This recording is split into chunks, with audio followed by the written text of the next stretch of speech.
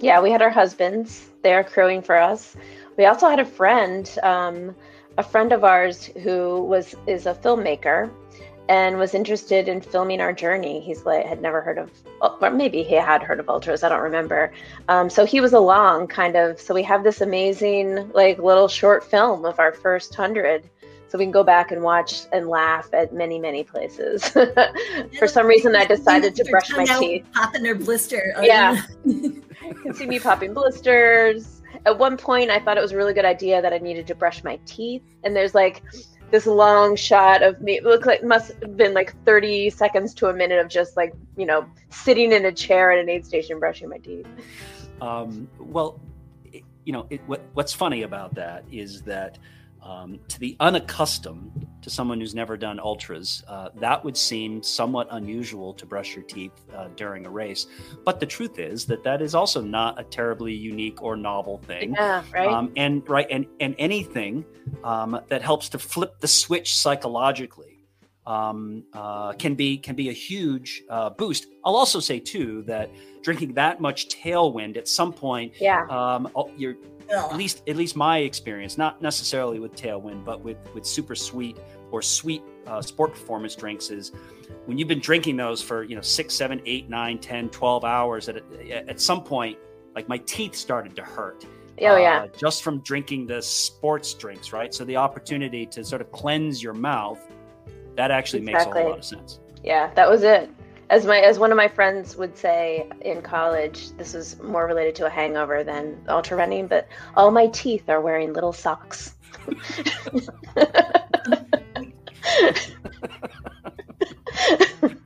Every ultra runner just shook their Yeah. head, yes.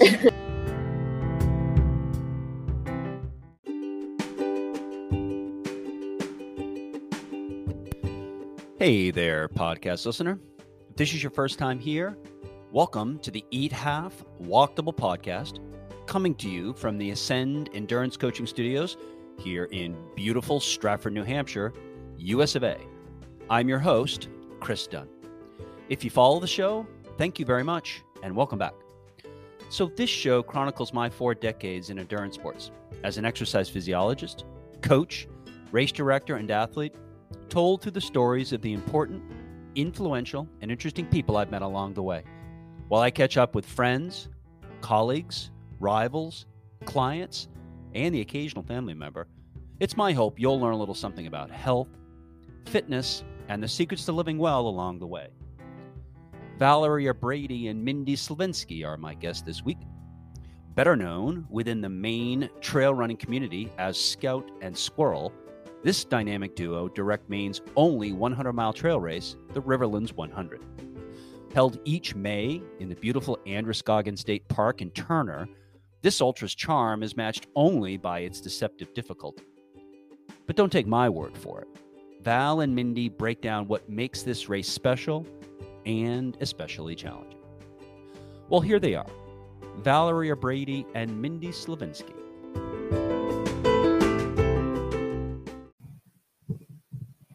Valerie and Mindy, welcome to the Eat Half, Walk Double podcast. Thank you. How are you both? We are in, race mode. Well, we're going to talk about that because you guys are getting ready to host a pretty significant event here coming up soon, and we'll get into all of that. But before we do that, I want to open with this. So I had a nickname in college, but it wasn't nearly as cool as Scout or Squirrel. Okay, those are trail names, I take it, and I also suspect that there probably are a couple of interesting stories that go along with those trail names. Do each of you care to tell your own trail name story? I don't think they're as interesting as you think, but we really like just being Scout and Squirrel because we talk about S&S all the time. We're S&S. Well, Mindy, tell how you got Squirrel. Well, Squirrel, yeah. So back in the days of blogging, when everyone wrote blogs, which I miss, I had a blog called Five Squirrels, and I would write about running, and it was kind of all by myself. And then as I came into the group and we were all sort of like reading each other's blogs, somebody saw me and they're like, "Oh, you're the squirrel lady. Like, you're the squirrel." And that just stuck. And tiny. And I think I gave Val her trail name. We were out there, and I'm like, there's only one trail name for her at Scout, because you could parachute her into Bradbury Mountain State Park and ask her where she is, and she would tell you where she is, draw a map, give directions. It fits. Yeah. Now, Valerie, does that have anything to do that ability to know where you are and to be able to navigate through the world? Does that have anything to do with your analytical brain and your profession? I think it does. I have really good spatial awareness, and it amazes me.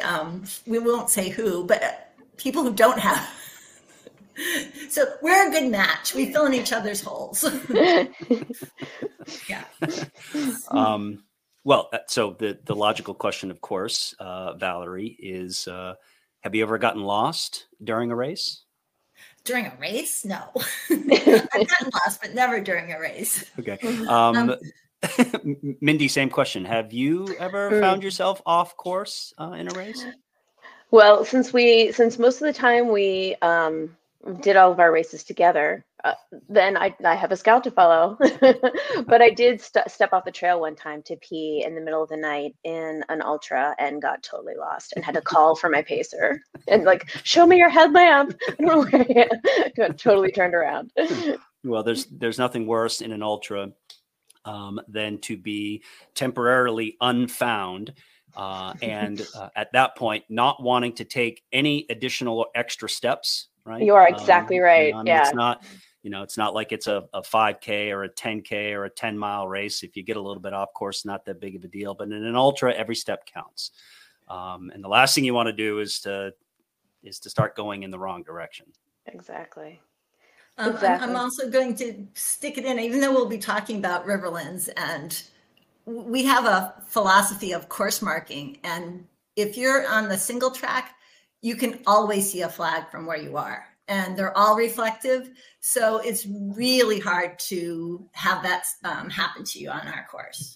Well, I can appreciate that, of course, as a race director myself, and someone who has marked courses before. That said, we all know as race directors that we could put out 1,000 more flags than we put out, and inevitably somebody is going to get themselves off course. And Yes. Almost always it's for a few very basic reasons. One is that they didn't listen to the pre-race instructions because they were chit-chatting with their buddy and just figured, of course, I know what I'm doing. I've done this before. Whatever the race directors are going to tell me is probably not all that significant. And or they are following someone who also didn't listen to the pre-race instructions and have gotten themselves off course. I mean, I'm sure you two would agree that in trail racing in particular, much more so than road racing, you have to be navigating. You have to be paying attention to course markings because trails twist and turn, and sometimes they become a little bit non-distinct. Oftentimes there are trail junctions, and all of these things, of course, we're sensitive to as race directors, and we really want to oftentimes overmark because the last thing we want is to people to get off course. But don't you find that those are the most common reasons why people get off course? They're not listening to the pre-race instructions or they followed somebody else that got off course? Yes. And last year we had someone whose headlamp failed on them and they didn't have a backup. And so then they just bushwhacked to where they saw light. But they went back and finished the course properly. Yeah, and I do want to talk much more about Riverlands, because I think that there are a lot of interesting and unique things to talk about as it relates to a 100-mile race. But let's do this for the listener who doesn't know the two of you. Why don't you introduce yourselves? Who you are, where you're from, what you do professionally. Valerie, why don't you go first? Okay, so I'm Valerie Abradi. I was born in Western Massachusetts, went to school in New Jersey for mechanical engineering. I came to running because where I went to college didn't have sports for women, and I played sports all through high school. And so I took up running just to stay in shape and keep my mind sane. And when I moved to Maine, our house is in a place where there's 100 acres around us. And so my dog could be with me while I ran. I started running the fields and woods, and I loved it. Mindy, what about you? And then professionally, I worked as an engineer, but I'm since retired, thankfully, for race directing. Good for you. Mindy, what about you? Mindy Slovinsky, grew up in rural Pennsylvania, not athletic at all. I think I was telling somebody that I was the kid that everyone had to wait for to finish like the last lap of swimming at the swim meets when everyone else was done. But professionally, I'm a psychotherapist.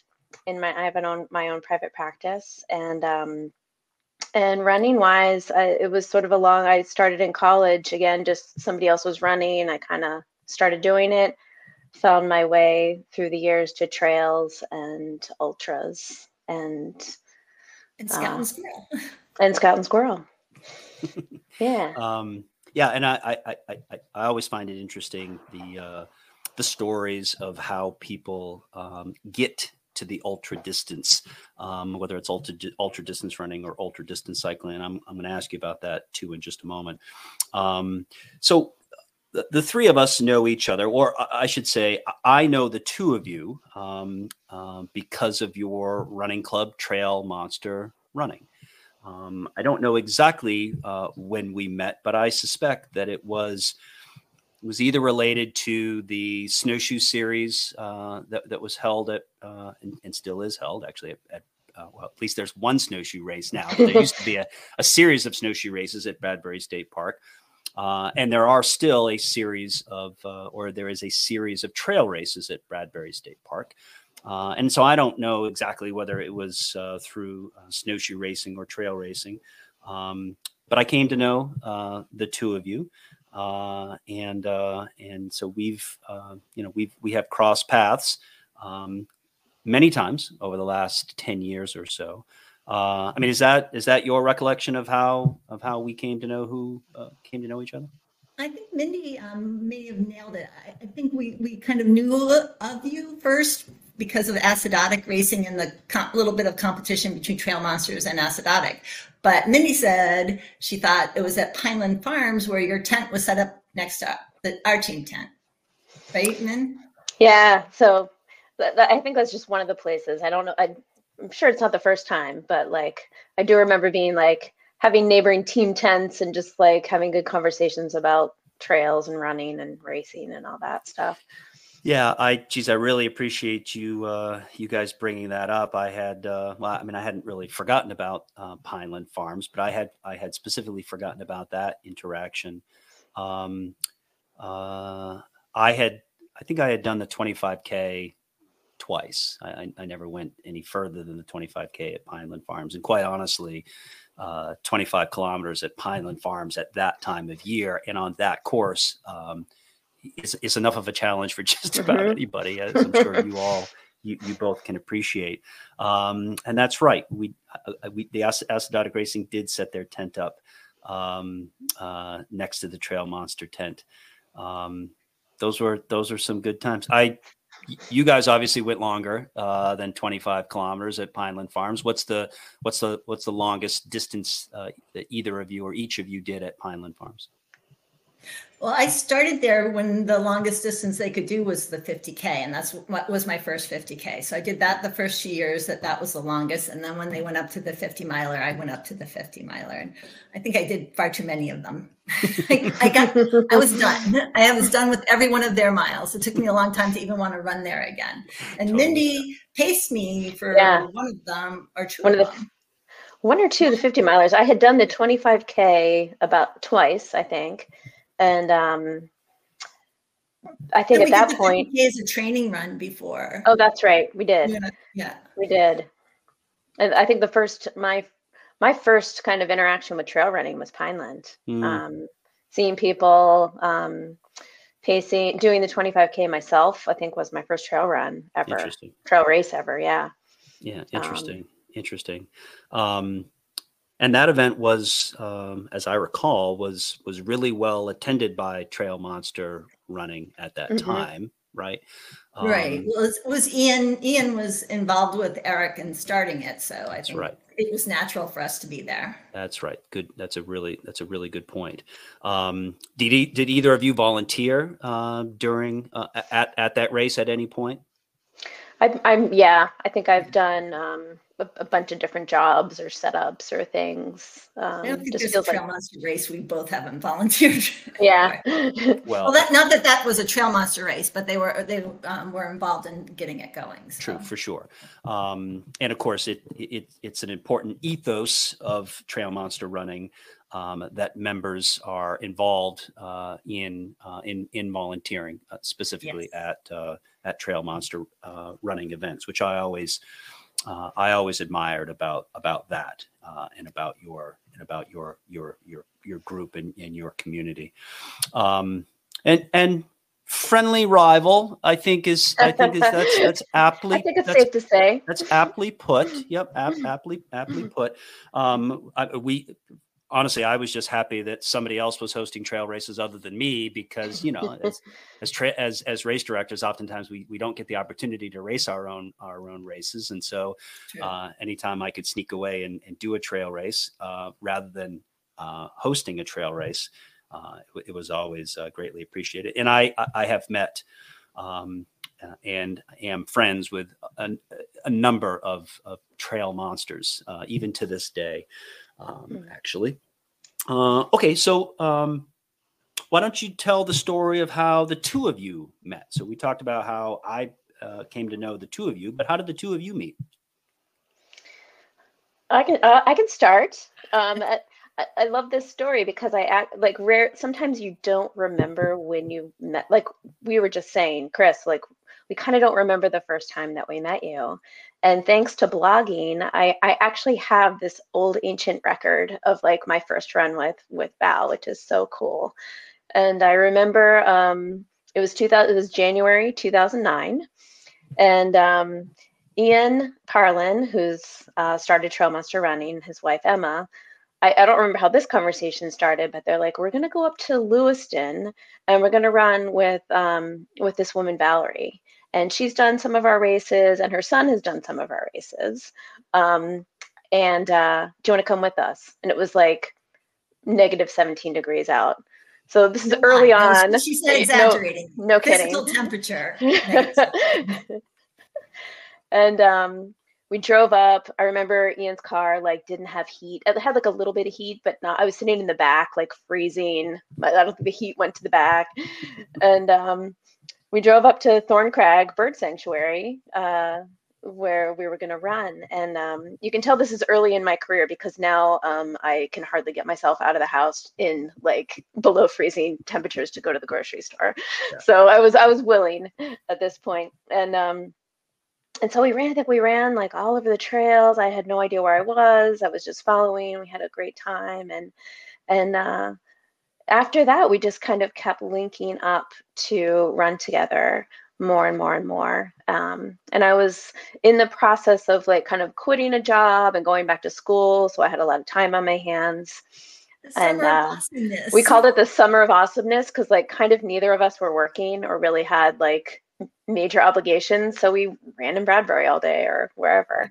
Yeah. So how close did you live together? What was your proximity in terms of how close you lived, or how far did you live apart?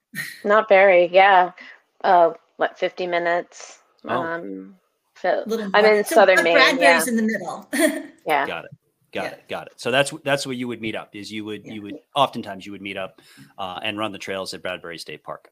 Yep. There's no pictures of our first run together because every battery died, and it was back when there was only flip phones, but we had the best snot sickles and everything sickles on us. Now, was that a snowshoe run or was that a micro spike run? No, I try not to run in snowshoes ever. So okay.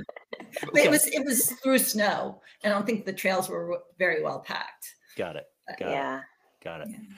And then Mindy, so in the Summer of Awesomeness, she ran her first ultra distance when we did. So there's may know of Trail Monsters Dirt Series. So there's the Scuffle, which is 6 miles, the Breaker, which is 9 miles, and then it ends with the Bruiser, which is 12. And if you do all 3 in the series, you get a badass hoodie. I think that's why people do the races now. But so Mindy and I time at the races. So there is this other feature that if you do all 3 in one day, you can earn the hoodie. So that was Mindy's first ultra. I was doing what we call the UXPA, the Ultra Extreme Badass Race. And then she did her 40 for 40.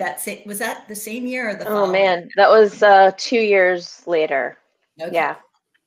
Okay. And then that was the springboard to ultras for her. Yeah. So, well, that's a good segue, because I wanted to ask each of you about your trail running cred, right? In the ultra running space. So Mindy, Mindy and Valerie, you told the story of Mindy's first ultra. That was the Summer of Awesomeness, 2009, right? But Valerie, what about you? How did you get into ultra distance racing? What was the inspiration? What did you know about it at the time? Where did you do your first ultra? What's that story? So I was running trails, but still doing road running, which I will say I don't do hardly any. The only time I will run a road now is if I would damage the trail because it's springtime. Otherwise, I'm running a trail. But so I trained. I had done a few marathons, and I was training for the Maine Marathon.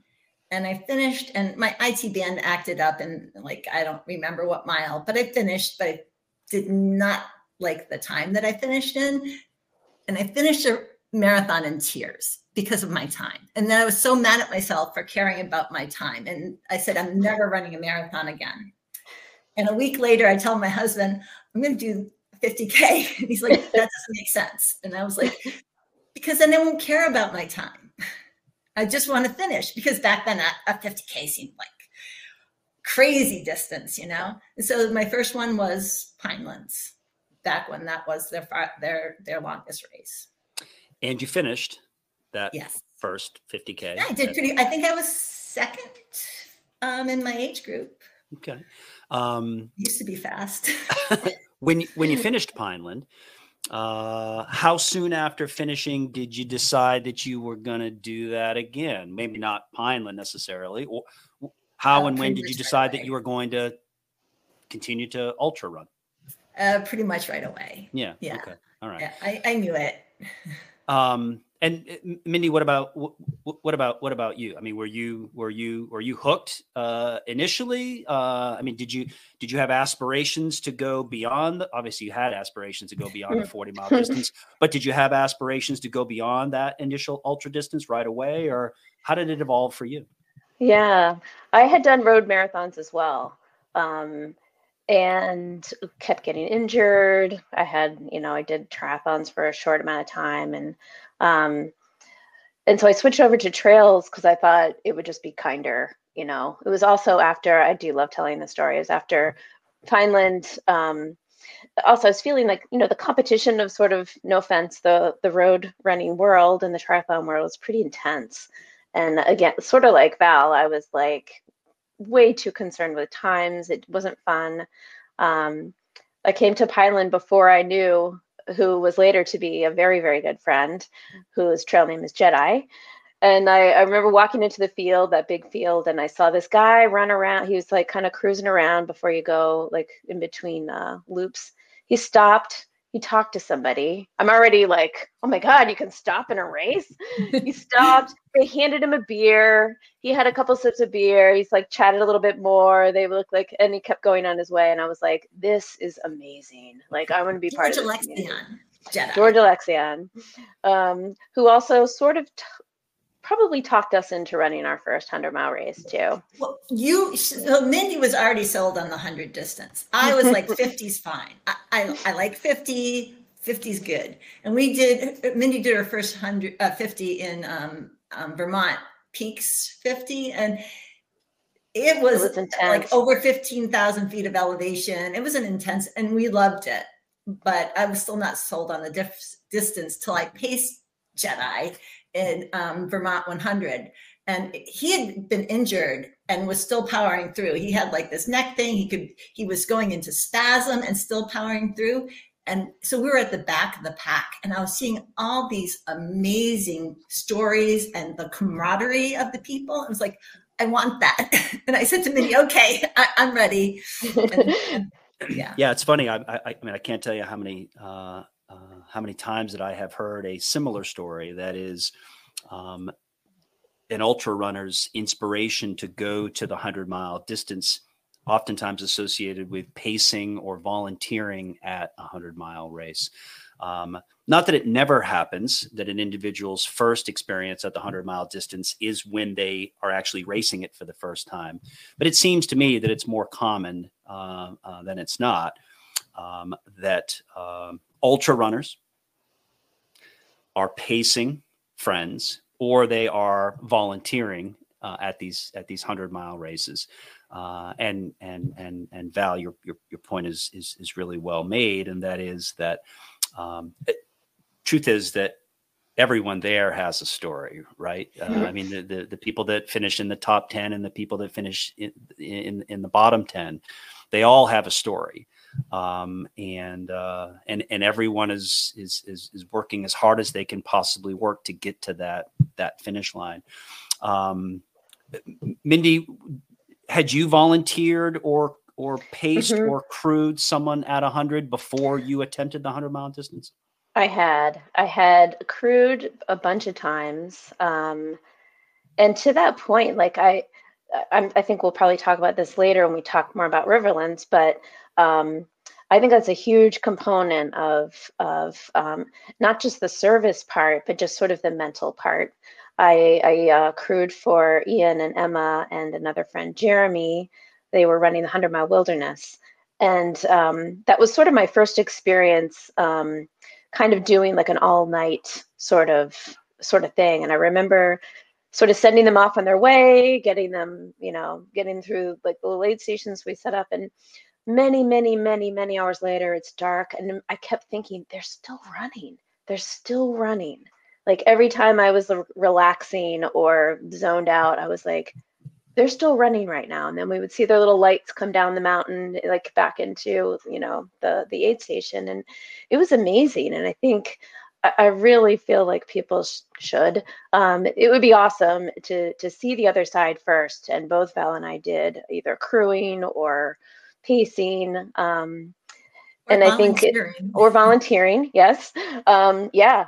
And then to see the, I think there's something about that, because I think we see, not to jump too much ahead, but I think not anyone in particular I would name, but like I think there's a flavor of ultras being so popular now that people kind of jump in and sign up without some of that experience, and I think they have a different experience than otherwise. So I don't want to overgeneralize, but I would just kind of toss that out there. There is a phrase that probably shouldn't be, but it is. The 100 is the new 50. The 100's 100. And people should respect it. Well, Well, I mean, you both know the history and the evolution of ultra distance racing, and now with events that are oftentimes well beyond the 100-mile distance, it could seem to diminish the 100-mile distance, but in no way, shape, or form is that distance ever diminished in my mind. No. Although there's always something else out there for people to chase, right? It's true, but you may not want the 100 to be your first trail race. You may not. Well, for sure, for sure that's true. And you probably also shouldn't tackle the 100-mile distance for your first attempt at an ultra, which is what I attempted to do at the Vermont 100 many years ago, and that did not end well. I also had not either volunteered or crewed at the 100-mile distance. In fact, I had never even been to a 100-mile race. I'd never been to an ultra, period.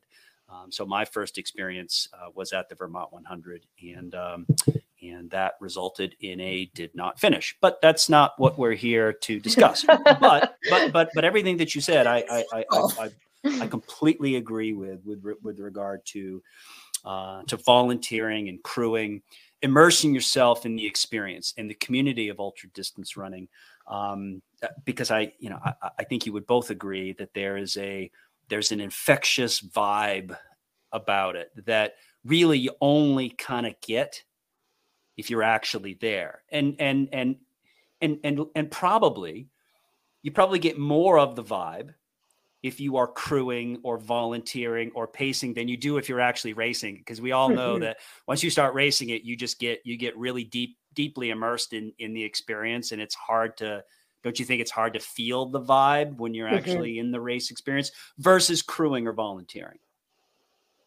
I think you kind of hit it. You're getting the vibe in a different way. You're kind of like a needy little baby. And so you're just, it's about you. Whereas for most people, I mean, like if you're volunteering or crewing or whatever, it's about more than yourself in the bigger picture. Yeah, for sure. Agree.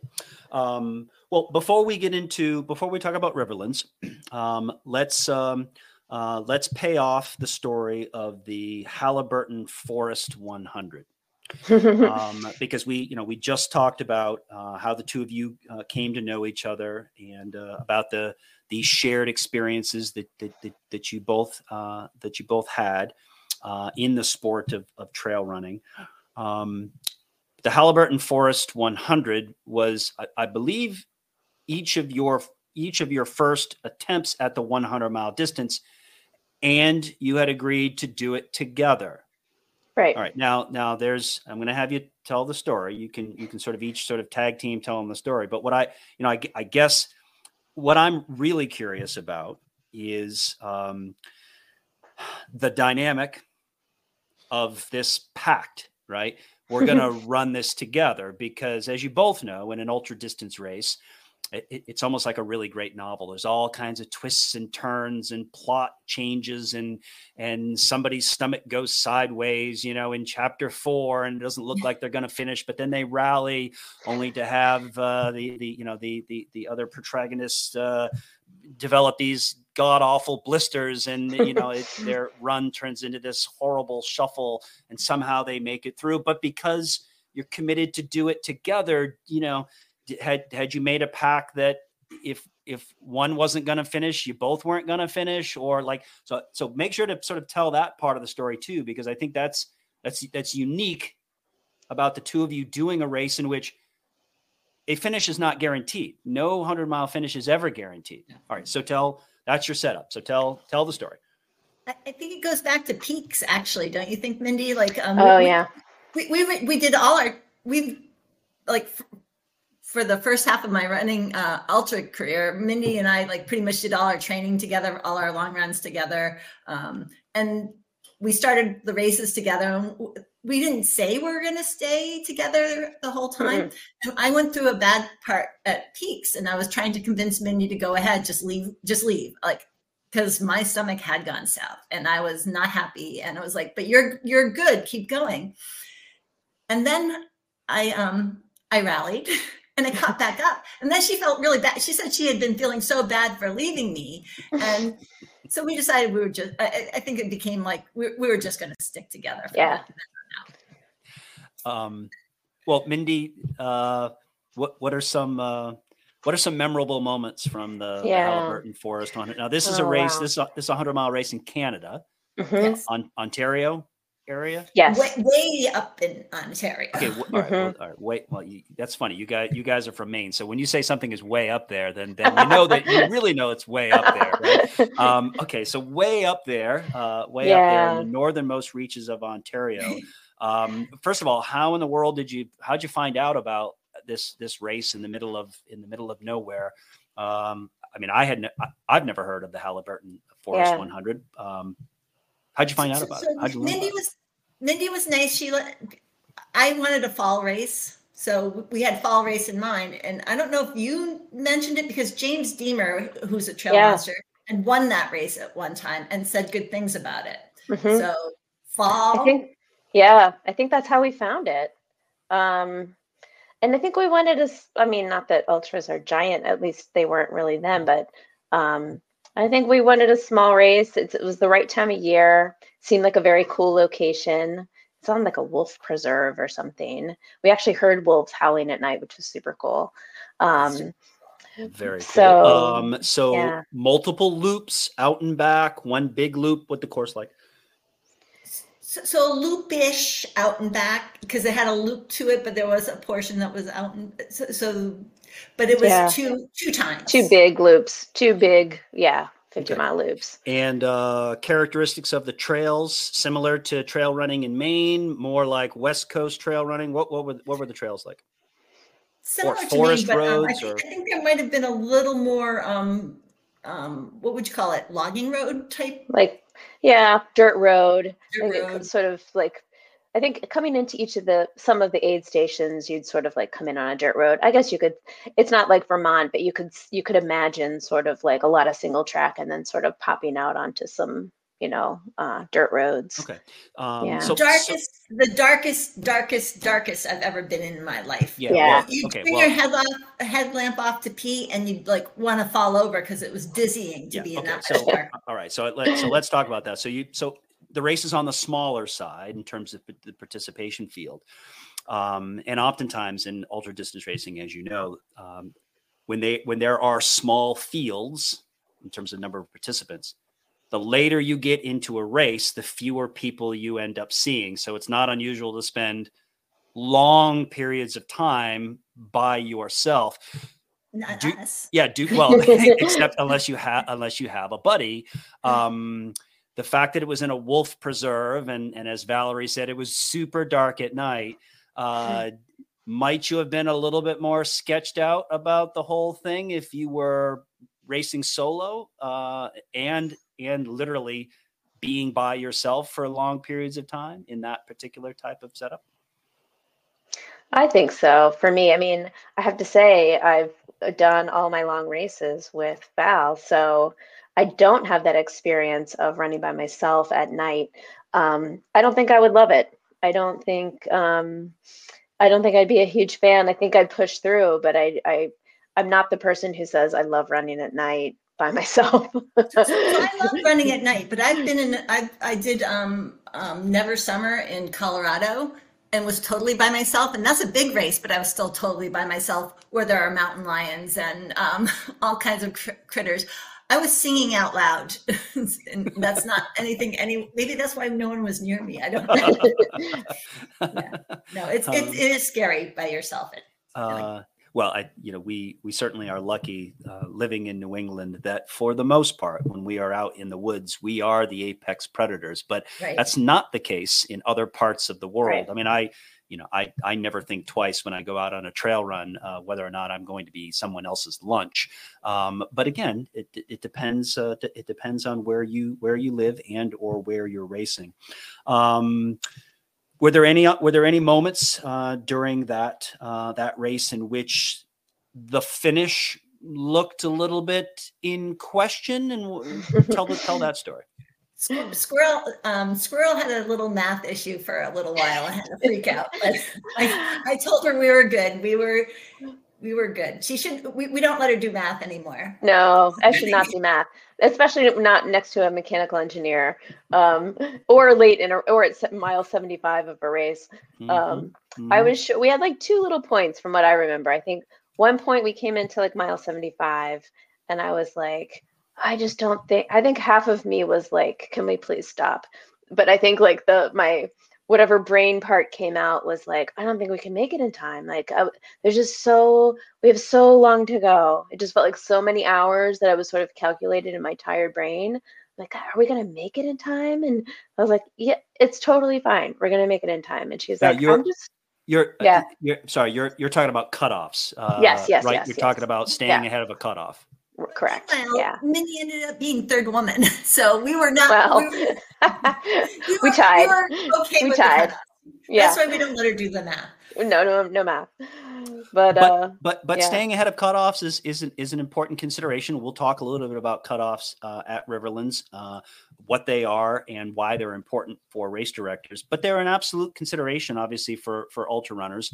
Now, I mean, ideally, you stay far enough ahead of cutoffs that they're not even actually a consideration. But sometimes they do become a consideration if, for whatever reason, your pace is slowed considerably because of some sort of physical issue in the moment, or maybe a navigational issue in which maybe someone has gotten off course for a short period of time. Next thing you know, the cutoffs sort of come into play. Physical issues. Did either one of you have to battle through physical issues during that race? I had bad blisters. Yeah, bad blisters. That was really, I think, just the normal fatigue. But just as far as like ache, like any serious things, my stomach was fine, but my feet were killing me, and just tons of blisters. And did you? My stomach always goes south, but that was a race that we only did tailwind. We didn't eat any food. And my thing was, well, at least if it's coming out, it's liquid. But I didn't get sick. It was just close. Well, it's not unusual for ultra runners to fuel their ultra distance events on liquid calories exclusively. That's not terribly unique or novel. However, the culture of many ultra distance races is that they're literally, it's 100-mile long buffet. And I'm going to ask you a little bit about the buffet at Riverlands, but it's not unusual, right? For at ultra distance races there's obviously aid stations. And oftentimes there are foodstuffs that are presented at aid stations that, well, let's just say they're not necessarily the most high performance foods out there, but there is something sometimes wonderfully special about M&Ms or bacon or Cheetos right at just the right time in an event to pick you up. So Mindy, you talked about blisters. Mm-hmm. I was going to ask you, did the two of you bring a crew with you, or was it just the two of you? Mm-hmm. Yeah, we had our husbands. They are crewing for us. We also had a friend of ours who is a filmmaker and was interested in filming our journey. He's had never heard of, or maybe he had heard of ultras, I don't remember. So he was along kind of. So we have this amazing like little short film of our first 100. So we can go back and watch and laugh at many, many places. For some reason, I decided to brush my teeth. Popping their blister. Yeah. You can see me popping blisters. At one point, I thought it was a really good idea that I needed to brush my teeth. And there's like this long shot of me. It looked like, must have been like 30 seconds to a minute of just like, sitting in a chair at an aid station brushing my teeth. Well, what's funny about that is that To the unaccustomed, to someone who's never done ultras, that would seem somewhat unusual to brush your teeth during a race. But the truth is that is also not a terribly unique or novel thing. Yeah, right. And anything that helps to flip the switch psychologically can be a huge boost. I'll also say too that drinking that much tailwind at some point, you're at least my experience, not necessarily with tailwind, but with super sweet or sweet sport performance drinks, is when you've been drinking those for 6, 7, 8, 9, 10, 12 hours, at some point, like my teeth started to hurt. Just from drinking the sports drinks, right? So the opportunity to sort of cleanse your mouth, that actually makes a whole lot of sense. Yeah, that was it. As one of my friends would say in college, this was more related to a hangover than ultra running, but all my teeth are wearing little socks.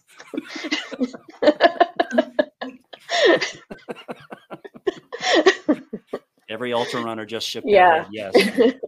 I just thought of, so there was a time, I totally forgot about this, where I thought I wasn't going to continue the race. Because I thought I was sure the whole time, I'm like thinking back, but thinking about the film made me think of, I was falling asleep on my feet. Like literally, like I was running and falling asleep and almost falling over. And I thought I might not be able to keep going because you can't fall asleep while you're running and not hurt yourself.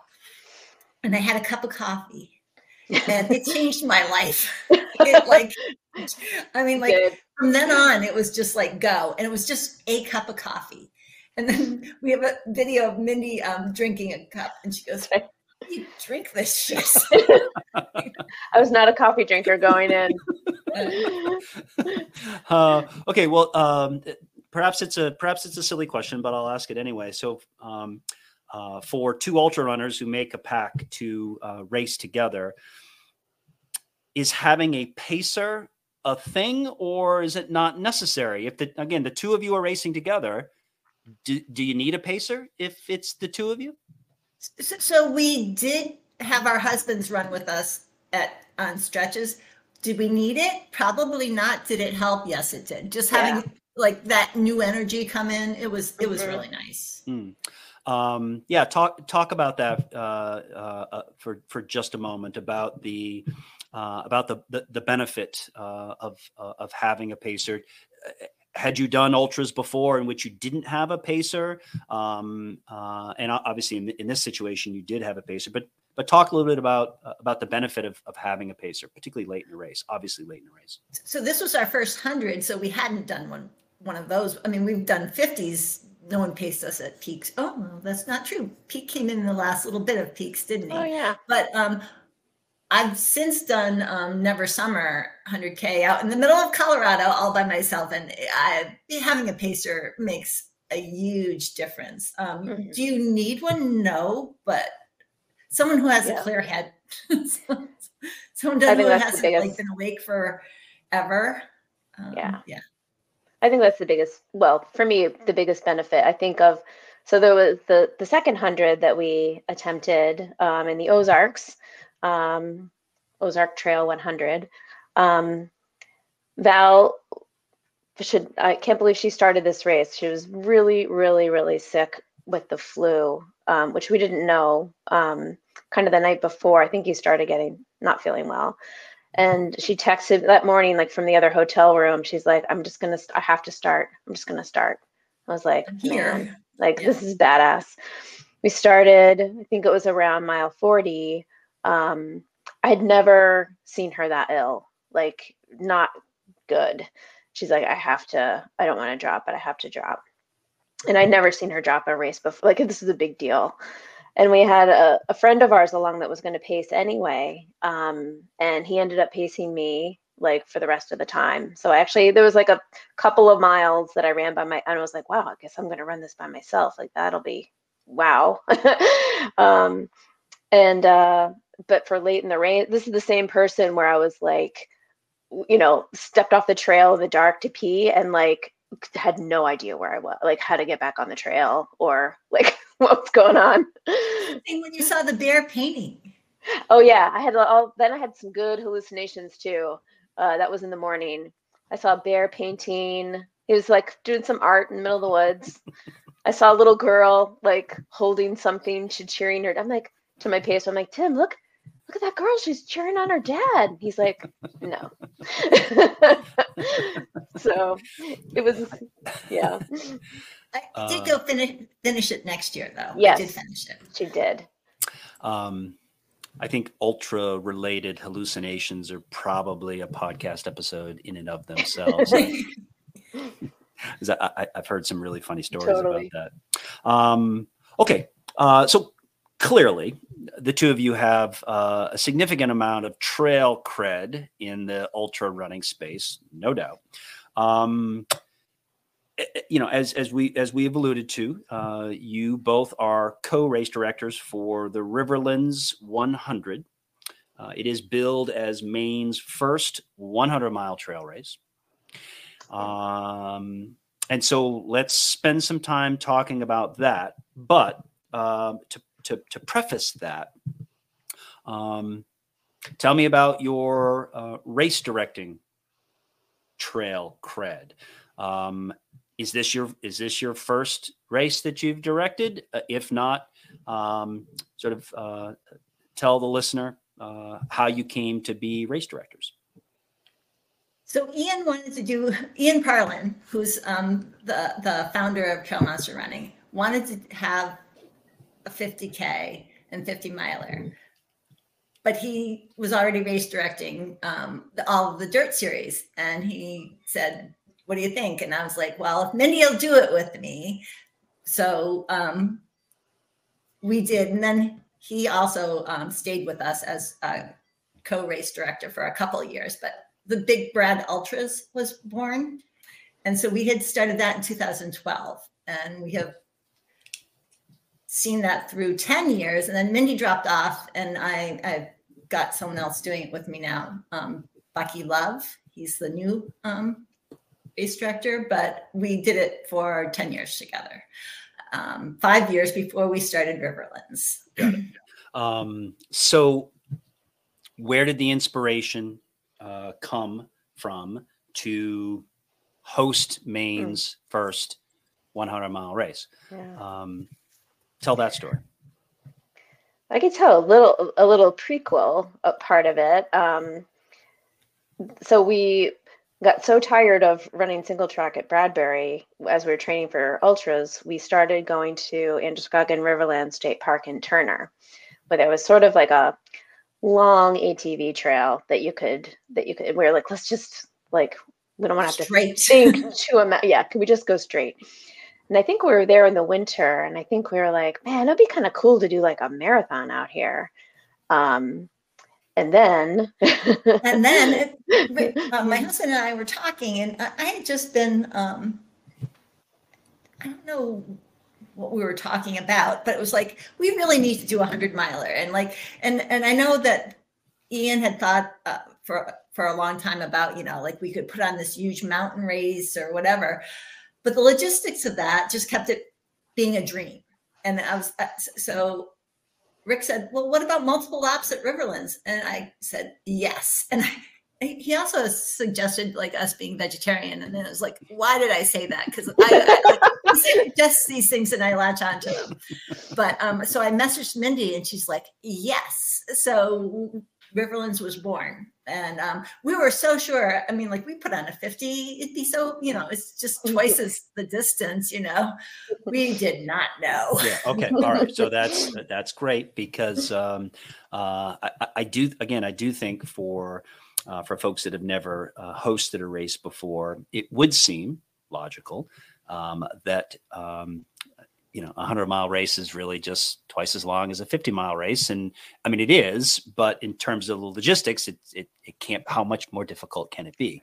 But again, as a race director, I understand that there exponentially more orders of magnitude. Yes. Actually, I was going to ask whether or not any other venues were ever thought of before you came to decide to host it at Androscoggin State Park in Turner. and maybe you just answered that question, but were any other venues potentially targeted with this idea?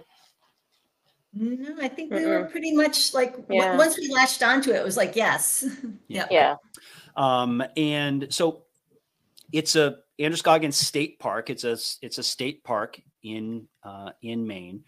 Bradbury State Park is a state park as well. So, and I don't say that to say the obvious. I say that to say that that you had some experience with permitting at a state park in Maine.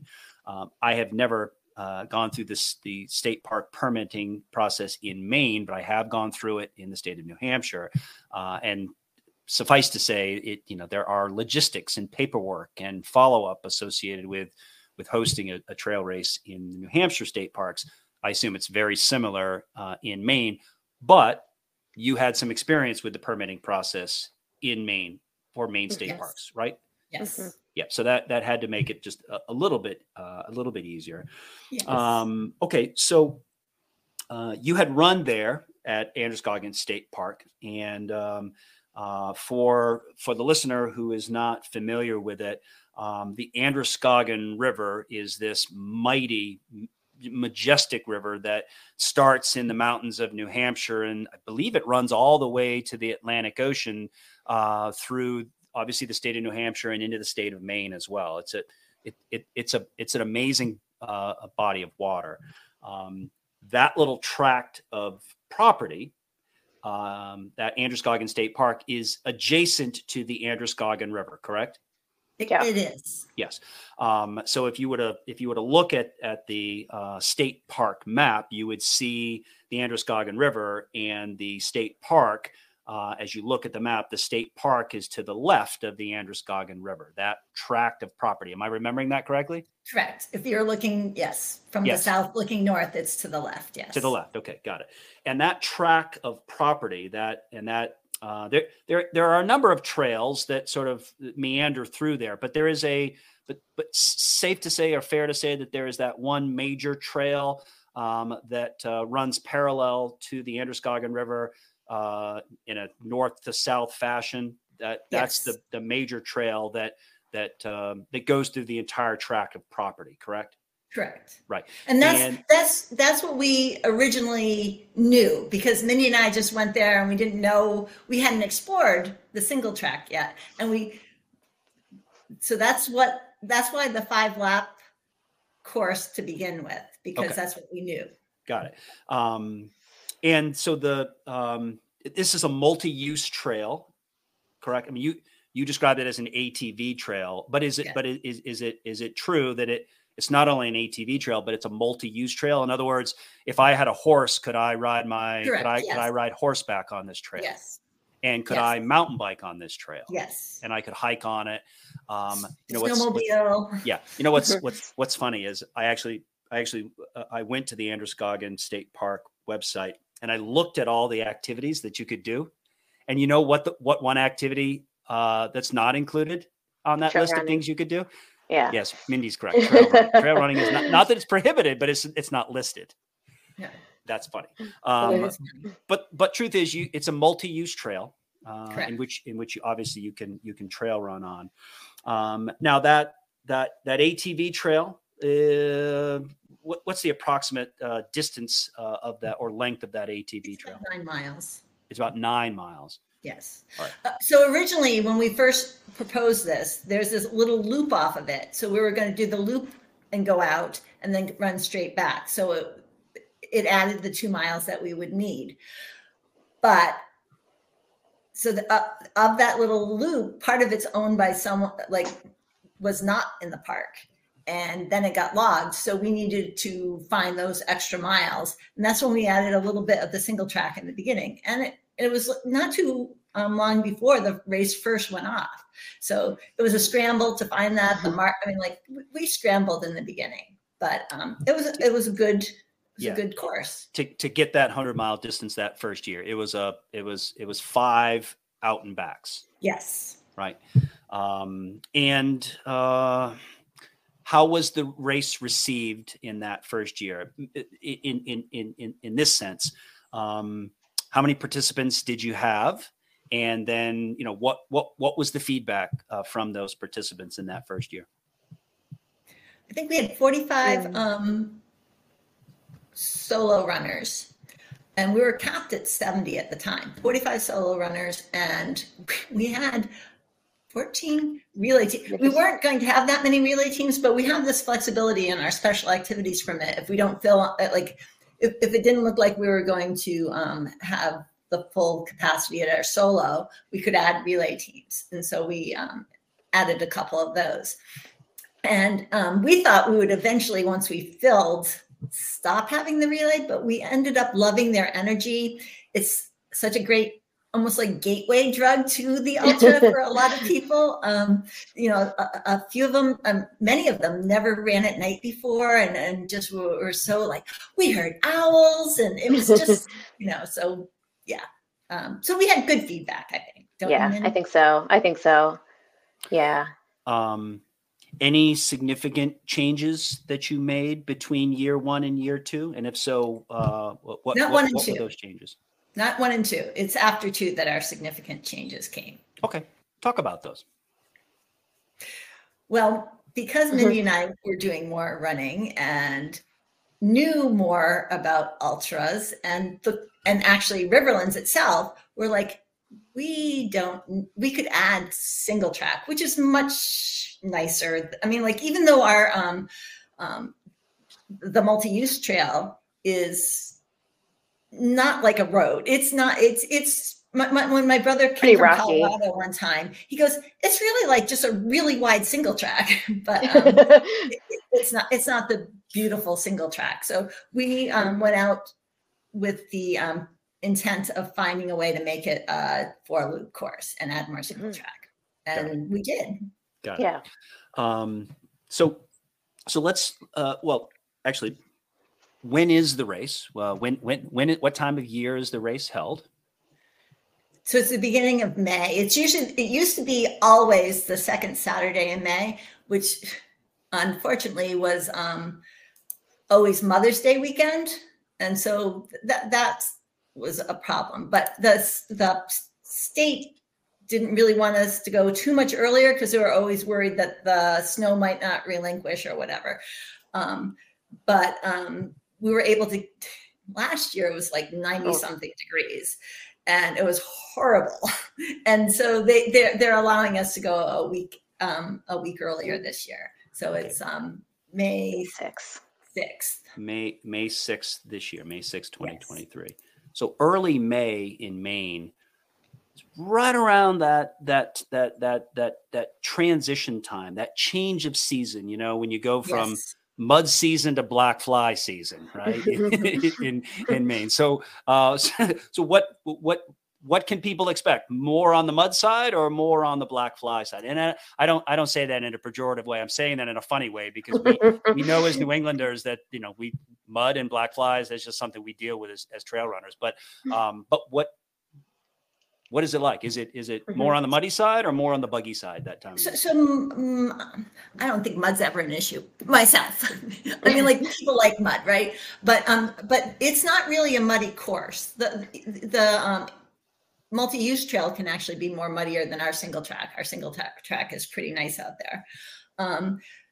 The black fly is interesting because we're right on the cusp, and depending on whether it's a hot year, like we can have no black fly issue or we can have black flies.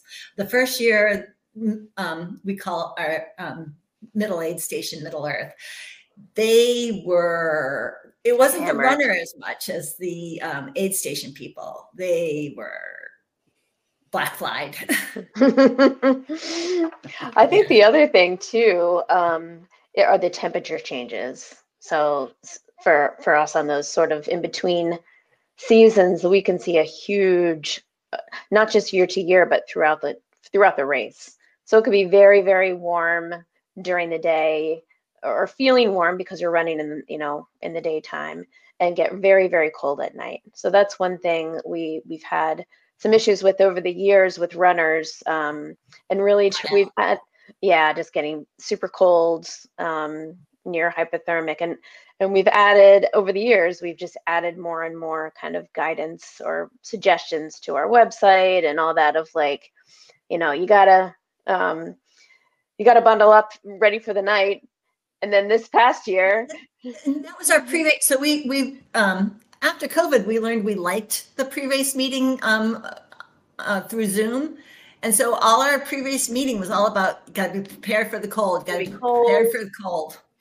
And then it was 90 something. And it never got cold. Everybody showed up like with their drop bags full of hand warmers and like foil blankets and all this stuff that they didn't even need. Well, but you never know. Due to COVID, it snowed that weekend. Yeah. Okay. That's yep. That's that's shoulder season. Any shoulder season here in New England. You mentioned the multi-use ATV trail, and now the course includes some single track. Well, Valerie, I'll ask you because you have an analytical mind. What's the percentage breakdown between? It's a little bit over 40% single track, and still like right around 60% of the multi-use trail. Okay. And what's interesting is that our elevation profile isn't scary to people. And then they do our race and it's like, holy, this is a lot harder than it looks on paper. Okay. So sometimes elevation changes are sneaky difficult, not because there are a lot of really long climbs, but the unrelenting up and down, particularly the downhill running. It's all eccentric action of the quadricep muscle, and it'll blow your legs up twice as fast as any long uphill sustained climb. Is that what makes the elevation profile sneaky difficult? Is the rolling unrelenting terrain? Yeah, unrelenting. Yeah, for sure. So okay. It's funny because, you think with GPSs nowadays, you'd have everything totally dialed in, but I get a different thing every time I run there. But we say we're anywhere from 10 to 12,000 feet for the race. Okay. All right. Yep. That's not flat.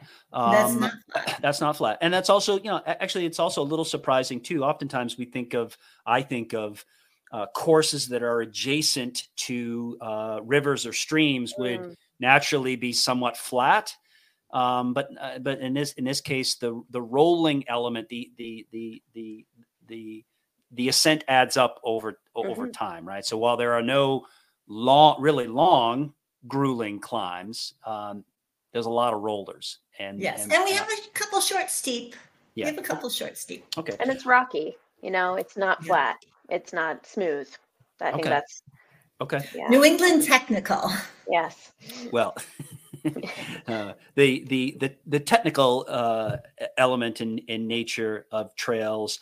I've always thought that what trail running needs is something akin to what alpine skiing has in terms of green trails, blue trails, black diamond, right? Because skiers, you can go anywhere in the country and you can.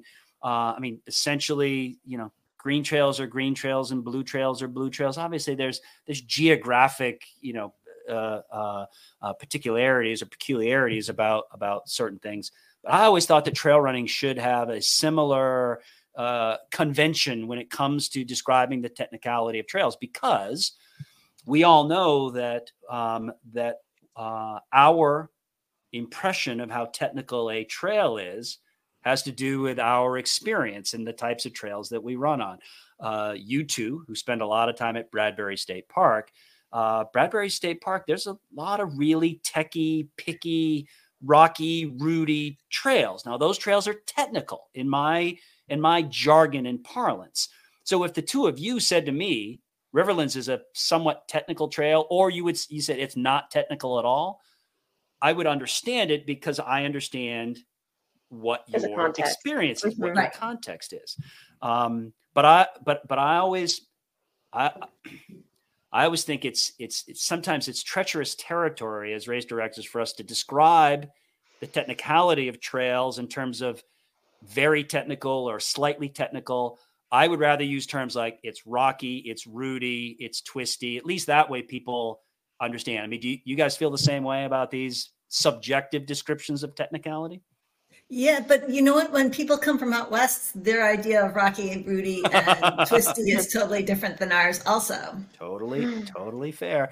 I guess that's where possibly having pictures from the race available for people to look at, right? Because I don't know if you guys do this or not, but if I'm investigating a new race, one of the things that I'll do is I'll go to the photos and I'll look at photos if I want to understand what the course is like. Do you guys do the same thing?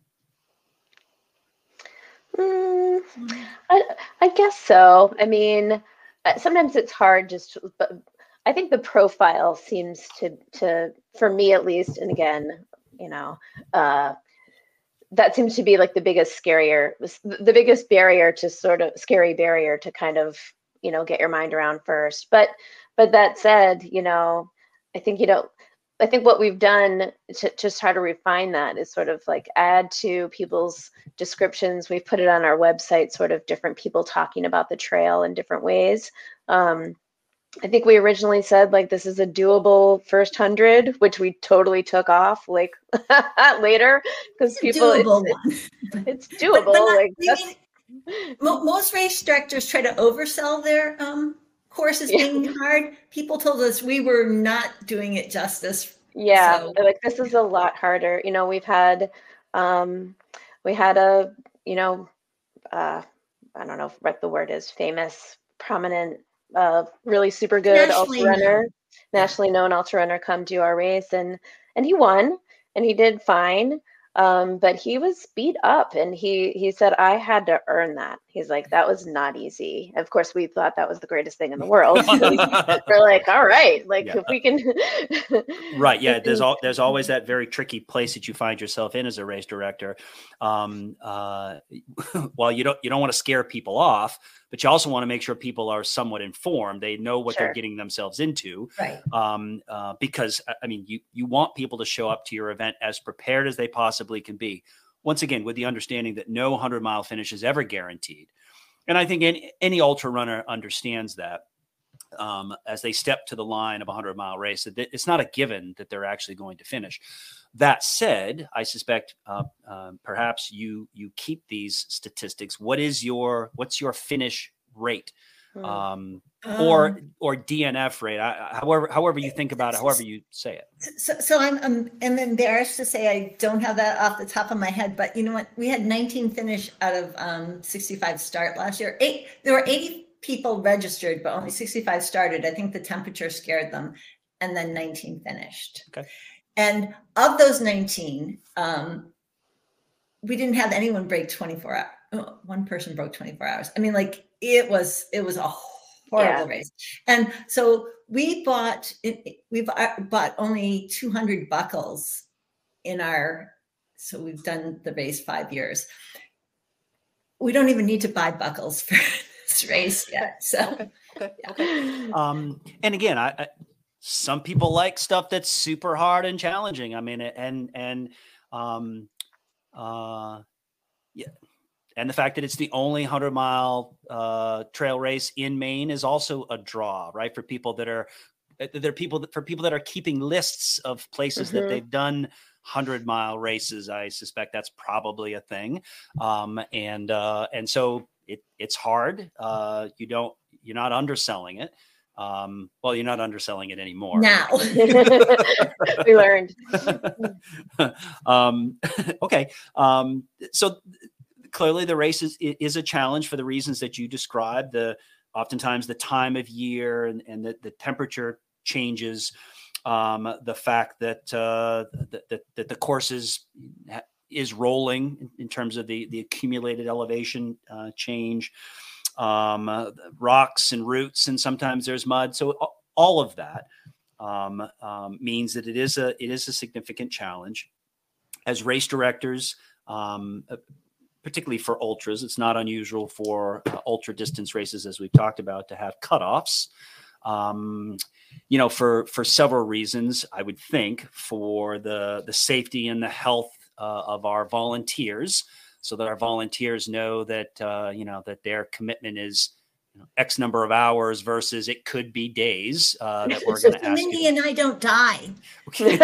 Also, we stay awake for the whole time. Also for the safety and the health of the race directors, true, yes. and of course for our participants as well. Yes, all of those reasons, cutoffs exist. Does your race have cutoffs, and if so, what are they? What can people expect with respect to cutoffs at Riverlands? Go ahead. So it's 32 hours to finish our race, and you buckle if you complete it in that 32-hour period. Now we do have hard cutoffs, and they have to be adjusted right now because we have something going on, which we'll announce for the first time on your podcast. Please do. Breaking news. Breaking news. We have news. A course change. Mm-hmm. It wasn't our choice, but we've made a good one, and we feel like the course may actually get better. But the park is in dispute with a landowner as to whether one of the trails is fully on the park property. So we had to make a change. So. Okay. For people that have raced the race before, that are familiar with the course, do you want to? Can you describe where this course change occurs? So I can totally describe for people who are familiar with Riverlands, and if they've run the course before, I can tell them what they won't be running, but they won't know what they will be running because it's kind of obscure. Yeah.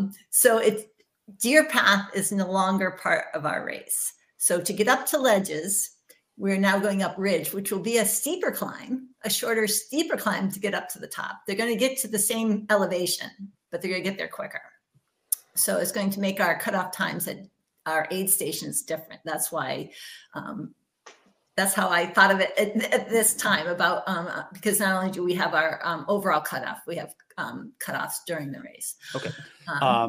All right. Well, that's interesting and exciting for participants to hear that. So there's obviously, you talked about, there's that overall cutoff of 32 hours. When do the secondary cutoffs begin to occur? At what mile mark or at what aid station, if I'm racing the race, do I need to start being concerned that I got to stay ahead of the cutoff? When do the secondary cutoffs come into play? At what mile or at what aid station, or both? You want to do it, Min, or no? I'm trying to remember. I know we have got some soft cutoffs and some hard cutoffs. Yeah. So we have soft cut. The first soft cutoff is at 50, and it's not a cutoff. This one, since it's soft, it's like a suggestion. You should be leaving here by this time. Our first hard cutoff is at mile 75. Mile 75. Yeah. Okay, got it. And again, you have to adjust. You're going to need to adjust what that time actually is because of your course change. But so the first hard cutoff is mile 75. So soft cutoffs and hard cutoffs. That's an interesting topic, I think, as well. I had a client a couple of years ago race Wasatch 100 out in the Wasatch Range in Utah. Yep. Right. And she was battling the cutoffs quite a bit in the last third of the race. And she rolled into one aid station, and just looking at her watch and her knowing what the cutoffs were, she knew she had missed the cutoff. I mean, but she hadn't missed it by much, maybe a couple of minutes, but she had missed the cutoff. And so she had sort of resigned herself that this was it, that her Wasatch race was over, and it was beyond mile 70. And I can't remember exactly where. And as she was, sort of gathering herself to be done with the race, a volunteer told her that she needed to get going to stay ahead of the cutoff. And she thought that was sort of strange because she knew what the time was and she knew she had missed the cutoff. And I can't exactly remember the story. Maybe there was not necessarily a race official right there at that time. And then the volunteers sort of they were talking amongst themselves, and then there was some dispute. Anyway, she continued, even though she knew she had missed the cutoff. Eventually she got to the next aid station, and because she was battling the cutoffs, she missed it again. This time, a race official was there, and that was the end of it. But I remember having the conversation with her after, and she was confused and wasn't sure what to do. Let me ask it this way. Have either of you had an experience within a race in which maybe you thought you missed a cutoff, but you were allowed to continue this soft cutoff versus a hard cutoff? Have either one of you had that experience as competitors? So, yeah. And it begins with a W2. We were doing the WAPIC. We were doing the WAPIC 50, and we knew we missed the cut. We knew going in we had missed the cutoff. We were like, oh well, good experience, blah blah blah blah blah. This, like, we were late, and when we got in there, they said we could keep going, but we had already quit because we knew we were done, and so we didn't. We couldn't wrap our head back around being allowed to go. Got it. I think Val would have kept going. I was, for me, I had made that switch already in my head, and I couldn't get out of it. So I was like, I can't. I'm done. Totally understand that. Yeah. So that's the thing. At our races, we try to say the race director should be the one to enforce the cutoffs. Now we have an aid station where we don't get to, so then it's the aid station captain. Random volunteers shouldn't be telling someone whether they get to go or not. Yeah. I completely agree, and I was as surprised as anyone to hear that there was that confusion in a race like Wasatch, which is huge, isn't it? It's part of the Grand Slam of ultra running, isn't that what they call it? Yeah. 6 major ultras in the United States, or 6 major 100 milers in the United States. Anyway, so suffice to say, your hard cutoff at mile 75 is a hard cutoff. You have to make it. And it's at the start finish. So Mindy and I are there. Okay. All right. Yeah. We do have a hard cutoff at another place, but our husbands are there and they know what they're doing. They know what they're supposed to be doing. Right. Aid stations. So it's a 12.5 mile lap, right? Yeah. Within that 12.5 mile lap, how many aid stations? There's an aid station, obviously, at the start finish area. But how many more aid stations can I expect when I go from the start area to where I need to turn around at the end of the trail at 12.5 miles? So there are 3 physical aid stations, but it's like we have 4 because you hit that middle one twice in a lap, right? So you have start finish, you have Middle Earth, you have Conant, and then you hit Middle Earth before you get back to start finish. Okay, got it. So Conant, that's the aid station at the very end of the trail. Correct. Right. Where you turn around and then come back. That's where you see our husbands. Your husbands are at the other end. Is there something strategic about your husbands being 10 miles apart the whole time? Okay. Maybe. Is there good cell service in that neck of the woods? There actually isn't. Conant. Yeah. Okay. All right. Got it. Well, and communication is always an important consideration. How do you communicate with Middle Earth, and then how do you communicate with the aid station that your husbands run at the other end of the trail? What is your communication method between aid stations and race officials? Interestingly, our aid station is placed partly with that with cell service in mind. Most people have self-service at Middle Earth, and our aid station captains do. And we have a jetpack, which is a little booster thing for people who don't have good cell service there. So it's all through cell. Got it. Okay. Those aid stations, what are they typically stocked with in terms of foodstuffs and or aid station or first aid supplies or volunteers, or what can I expect as a participant? What am I going to see at the aid stations? Yeah. Go ahead, man. I was just going to say, like standard aid station food fare, that could mean a lot to a lot of people. Salty stuff, sweet stuff, hot food. We try to stagger things. We'll have homemade soups, different places. Each aid station has their own homemade soup, like different one, so yeah. We've got just basic first aid. We have a service. Back on the food, though. Oh yeah. We have unlimited bacon. Yes, we We do. Yeah, we have a trail monster who donates 30 pounds of bacon, so unlimited bacon. And the aid stations get very creative with what they do with the bacon. That's a lot of bacon. Mindy was about to do the first aid. I'm sorry, I interrupted because bacon. Yeah. Sometimes bacon and first aid is actually related. But basic first aid supplies. Right, Mindy? Basic first aid supplies. And then we have EMT at the start finish that's there the whole time, or almost the whole time. Got it. And they have a little ATV, a litter or whatever they can drive out. Yeah. Middle Earth is accessible by vehicle, I'm guessing. No, ATVs. Only ATVs, not car or truck, but only ATV. Yeah. Okay. Got it. Okay. Drop bags. That's a thing for ultra runners. How does your drop bag process work? Why would I need a drop bag if I'm doing the race? It's Squirrel. So we have drop bags. You can have them at the start finish. People park, that's also kind of where people's cars are. So you can use your car as a, drop bag place. We have them out at Conant Road. We have some measurements, we kind of recommend a size. Some people bring like steamer trunk full of equipment they think they might need that we have to haul out there or our volunteers. So we try to keep it to a minimum. And we try to keep our aid stations stocked that you're not going to need.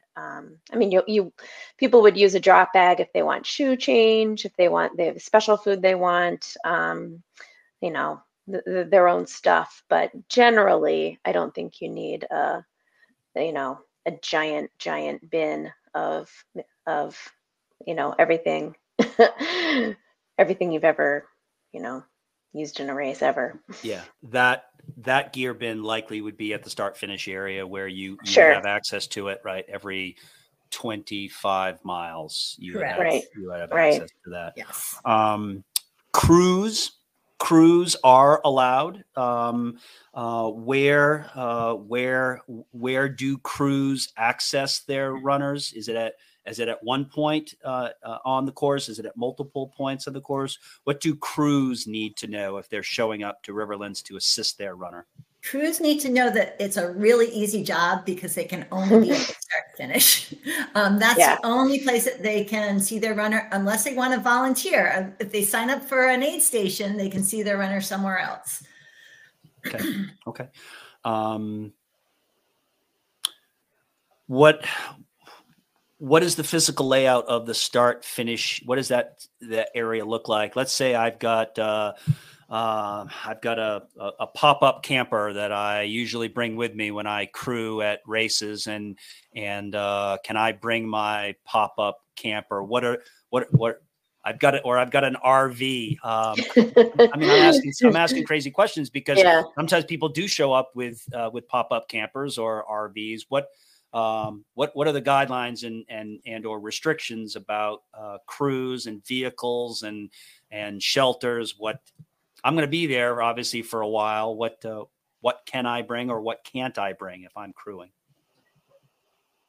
Yeah, go ahead. So we say no pop-up tents or tents, but here's what happens.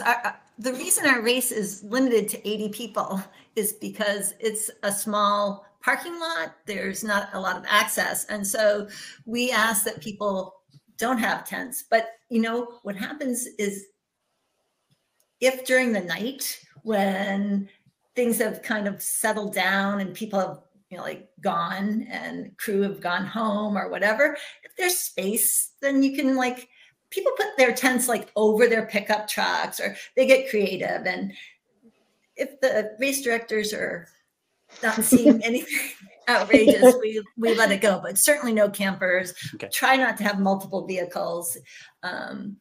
Martin Stream Campground is where our pre-race dinner and packet pickup is, and it's also where the post-race party is. It's a private campground. They have camping space. If you want to have an RV, go 5 miles down the street and park there. Okay, got it. Pacers. Are pacers allowed at Riverlands 100? Yes, they are. And when can a pacer start to pace their runner? At what mile mark or what lap? You can have a pacer starting at 50, only one pacer at a time, but you could have two pacers because you could have one for each of the last two 25-mile laps. And people cannot start from any other location other than start finish. Okay, got it. And pacers need to be registered with the event, correct? Mm-hmm. Yeah. Yep. And are they assigned a bib or some sort of identification? Yeah. Yes, we give a pay. So we'll have a waiver for the pacer to sign, and we give them a pacer bib. Okay. Are there any rules or guidelines about what a pacer can and can't do with and for their runner? I mean, that sounds kind of self-explanatory, but can a pacer carry the runner's backpack hydration pack, or can the pacer hand a water bottle to their runner? What are the rules and guidelines about pacing? What are the do's and don'ts? Generally, we say no muling, which means no carrying things for your runner. We don't have any. I know some other races are very specific about whether you can run behind your runner, in front of your runner. We don't have any restrictions on that. So as long as they start at the right place, they sign their waiver, and they're not carrying any stuff for their runner. Those are kind of our basic rules. And you really aren't supposed to be crewing for them so much till they get to the aid station. Yeah. Got it. You're there for moral support as a pacer, really. Okay, relays. What are the relay rules? If I'm bringing a team there, how many people? Is there a minimum? Obviously, minimum would be 2. Is there a maximum? What number of people on a relay team? What are the details? So it is from 2 because people can do multiple laps if they want. I guess you could actually have 1, but then why not do the 100, right? Because it costs more to be a team. So 2 to 5 people because you have to do a 20-mile lap. Got it. And we did keep their course the same. The relay team does the original course. Okay. Because we liked 5. It keeps it so that more people can do it. If you make it a 25-mile, it just puts it that much harder out of reach for some people who are like doing their longest run ever. Okay. All right. Got it. Schedule of events. You said that there's a pre-race meeting. When does the pre-race meeting occur? Obviously, it occurs pre-race, but does it occur the day before? Is there a pre-race meeting the morning of? And then what time does the race? What does this race start? What's the details about the schedule of events? Mindy's put a really nice schedule of events on our website, but what we've been doing since we discovered the Zoom meeting with COVID is that we will have a Zoom meeting. I think it's a week before. Yeah. Yeah, and then the day before, people do their packet pickup, and we have a dinner available if people want to have dinner with us. And then they meet the next morning, and we have a really, really brief pre-race meeting before we go off. And all our races go off on the dot; they go off on time. No, that's basically how we do our timing. Yeah. So. Yeah, it's based on it assumes a specific start time. Well, our tracker does. Our actual timer, I mean, it's not that, but for general purposes, yes. Got it. And that's a 6 a.m. start. Yes. Right. 6 a.m. start. And relay and solo go off at the same time. Okay, and then the course closes at 2 p.m. The next day, Sunday. That is the 32-hour cutoff. Right. And then you've got a post-race meal. You mentioned at the campground. Well, what are the details of this of the post-race meal at the Martin Stream campground? So that starts earlier than the 2 o'clock, because a lot of people finish early, right? And so, but the awards doesn't start till 3, which is also at the park. So I think, is it noon, Mindy, that the meal starts? So you can go there when you're done and have. This year we're going to do kind of a barbecue type, burgers and dogs kind of Very thing. Cool. Salad and some beers and water and whatever. Yeah. And then the award ceremony for all solo runners and relay teams starts at 3 p.m. on Sunday. That's where you are handing out the belt buckles. Yes. That's right. For your finishers, for your people that finish under 32 hours. What about teams? What kind of awards do you give out?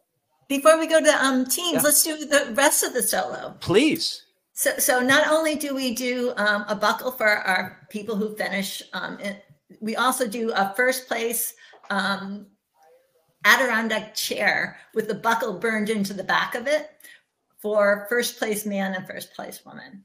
And then we do our last meal in the barn award, which is a little cup. It's a like for a main, we call it the main mule actually. And so like a Moscow mule kind of, but so you've got the copper mug with their last meal in the barn engraved in it. And then it has a main ginger brew and a little shot of vodka with it. Very cool. What about, all right, thank you. What else are you missing? We have a 500-mile belt. So what does that mean? Last year, only 2 people could possibly have earned it, and 1 actually did. And so it's a specially engraved Riverlands belt, and then we so there's only 1 serial number so far because only 1 person's earned it. So this year, 2 people again are in line to earn it. Now, these 500-mile distinctions are related to finishing the Riverlands 100 race 5 times, right? Yes, that's what you mean about the 500-mile distinction, right? People that have finished the race 5 times. Sam Hay, a trail monster, who we met through, he signed up for Riverlands the first year. That was his first trail race ever. And he's the only one who's ever finished it 5 times. Pretty impressive for sure. Yes. Relay teams, awards for relay teams. Relay teams get a hoodie. And then we also have this thing called the Beast Bowl. And the Beast Bowl is, we spend a lot of hours on the trail trying to come up with like awards. And we're like, what if we did like a Stanley Cup and like you got your, like it would travel around and people would take it places and like fill it with beer. It didn't quite take on that fantasy, but we have like a big, steel tub that we call the Beast Bowl that the winning team each year gets their names engraved on it. Very cool. And we fill it with, ice and beer. Very cool. Very cool. The reason it was called the Beast Bowl, that no one, unless you've nobody lived knows in Maine a long time, you won't understand it. But there was the Turner Beast. There was this, people were seeing something around and they thought it was like, some cryptozoological devil. But so we thought the Beast Bowl was a good name for. Oh, okay. Well, that is an excellent tie-in. For anyone that's a little spooked about being alone in the woods, right. Yep. Look out for the Turner That's Beast. greatly appreciated. You've just given people one more reason to be somewhat leery about being in the woods at night in Maine. But they did find the beast. They found a dog. Well, they had to do a DNA thing. This was a long time ago, and it was a coyote. It was a beast, But we have a new thing we're doing this year for relay teams too. We started it this past year at Big Brad, and it's called the fastest leg.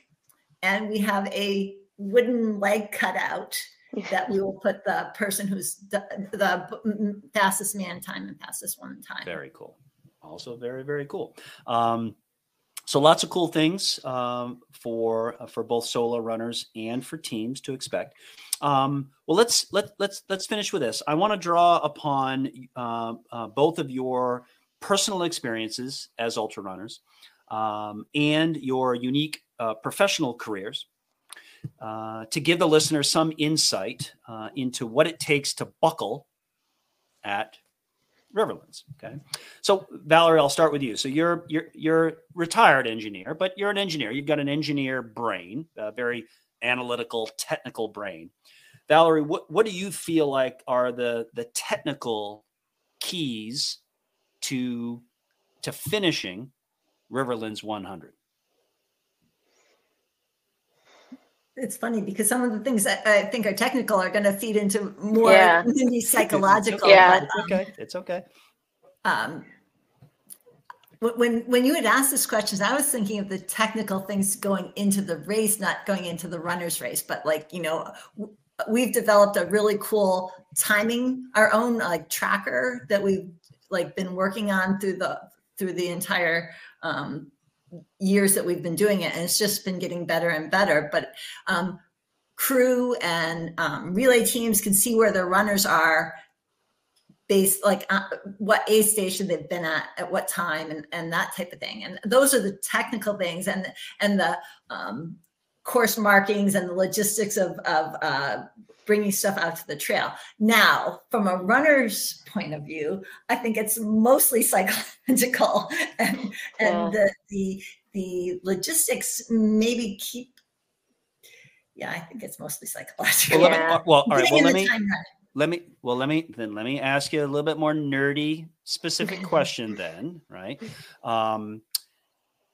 As an ultra runner, did you keep lists, gear list, things that you would bring with you? Did you have to have lists, Val, when you were preparing, packing your car? Did you have lists, or did you just wing it? So I had lists, and I do make lists, but I have to say my husband is more of a nerd, and he does a lot of that for me. I sometimes don't even look at the course, and he's got all the what time I should be there and all that. He's an engineer too, we should mention. I just like to run. Okay, so I guess what I'm hearing is that for you, Val, the analytical part of what makes you, or what made you successful professionally, maybe you didn't draw upon that as much in terms of running. It definitely is in Riverlands as far as getting it laid out for people. 100%. Yes. As race directors, it's less about emotion and it's more about just getting the details nailed down, right? Yes. Okay, totally fair. All our emotions and love are in it. But yes. 100%. There's no doubt about that. All right. Well, Mindy, as a behavior analyst, so I'm going to ask you to use your background and expertise in specifically in the realm of this concept known as psychological flexibility. Mm-hmm. And so let me ask you this, from your perspective, your professional perspective, and also drawing upon your experience as an ultra runner, do you think that psychological flexibility or mental toughness, which of those is more important, do you think, on this particular course? That's a good question. I come at most everything from psychological flexibility. So I would absolutely say that. I think the challenges, on this course are the loops. I think it is very very difficult to come back into the start-finish aid station at night when you're tired and go back out again. So I think that's a easy, if I were thinking of the things I might recommend for someone, of places where I think that would get very sticky and where I would want them to sort of resource themselves, prepare themselves, would be coming back in, having a plan for how you're going to get back out there. If you're going to have a pacer or not, I think a lot of people get into a dark place and they forget that they could have somebody with them, and that they're not running the race for you, but it could really be a resource to help change your mood, change your mind. We've had people sort of limp into the start finish at a lap, being ready to stop, and like yelling out in the parking lot, like, hey, does anybody want to pace this person? And we found people, they're like, someone's like putting their shoes on and running over at like 3 a.m. So and it could turn your race around. So I think the lap thing is a sticky place. I think when people start feeling physical pain, there's sort of like that kind of, are you hurt or are you hurting question that you may not be able to answer for yourself. I think we see all of it, right? From all the racers, we follow their stories. There's people who come in that are hurting, that may not necessarily be hurt, but their mind is telling them you're hurting yourself, which is a very easy and kind of narrow, usual place that a lot of folks go when they come in, and they feel like I'm going to be hurting myself more, which absolutely could be the case. I don't want to say that's always, because I know people that are like truly hurt and they didn't finish because they didn't want to hurt themselves more, which is absolutely right. But there's a gray area, and that can be hard to make that call yourself. Even with the not being able to eat, right? Is this a physical problem that I can get through, or is this a medical issue that I need to have attended to? And it's hard to know. And I guess my follow-up question to that would be is, I believe part of the concept of psychological flexibility involves being and staying present. And if so, how important do you feel that is, Mindy, when you encounter those sticky situations as you described? How important is staying present, staying in the moment? Some people would use the expression of be in my shoes, or stay in my shoes. How important is this concept of being present in those sticky situations? I think that it's critical. I mean, I think for many people, they hear that and they think someone's, has to stop and meditate during the race.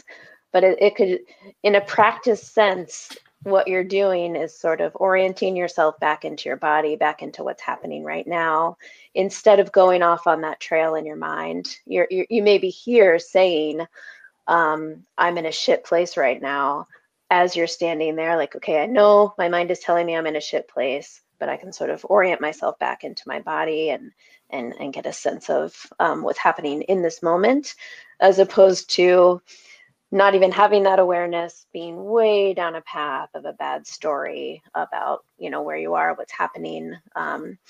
So I would say that, and it could just be a moment, again, ways you kind of prep yourself or resource yourself to be like, okay, I'm going to have my crew say, like, I want you to take a minute and just like feel your feet, get back here.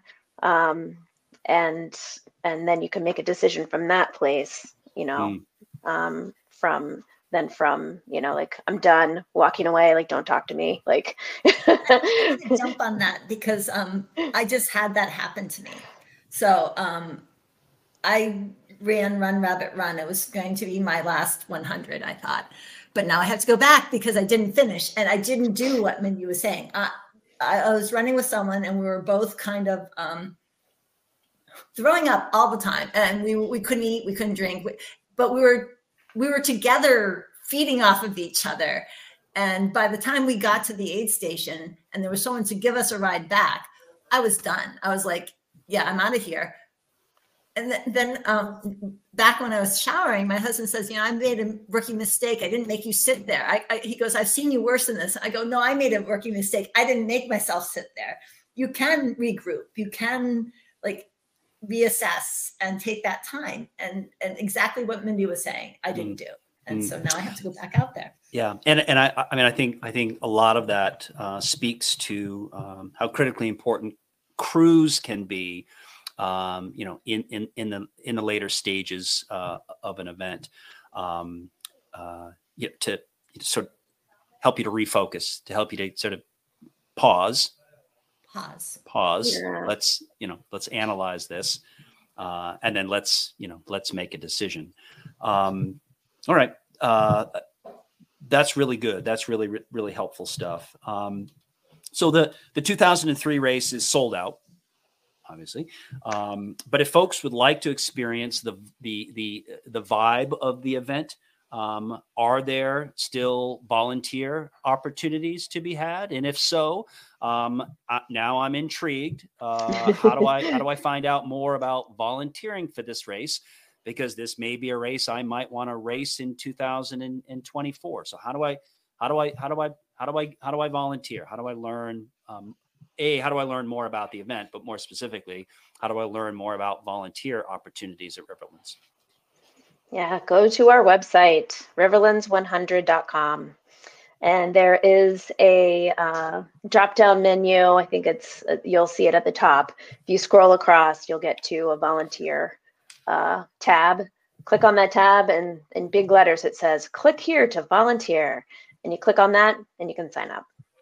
Also, if you follow us on our Facebook page, it's also a tab there's a link on our Facebook page, and you'll see like we're putting out stuff constantly right now about getting out there to do trail maintenance, or, you know, we're going to be doing some previews of the course, and the social media, the Facebook page that Val maintains is very active. So there's a lot of people who are going out on training runs. They'll post pictures of trail conditions. It's a huge resource and community if you want like almost at some point, you know, pretty frequent updates. Yeah. Oh, and also they're both on the website, again, riverlands100.com, and the Facebook page. We have a link if you want a pacer or crew, or like a pacer or a relay runner, or if you want to pace someone or be a relay runner, we have a link where you can put up and it'll enter your name onto a spreadsheet, so you can look for a compatible runner or pacer. Yeah.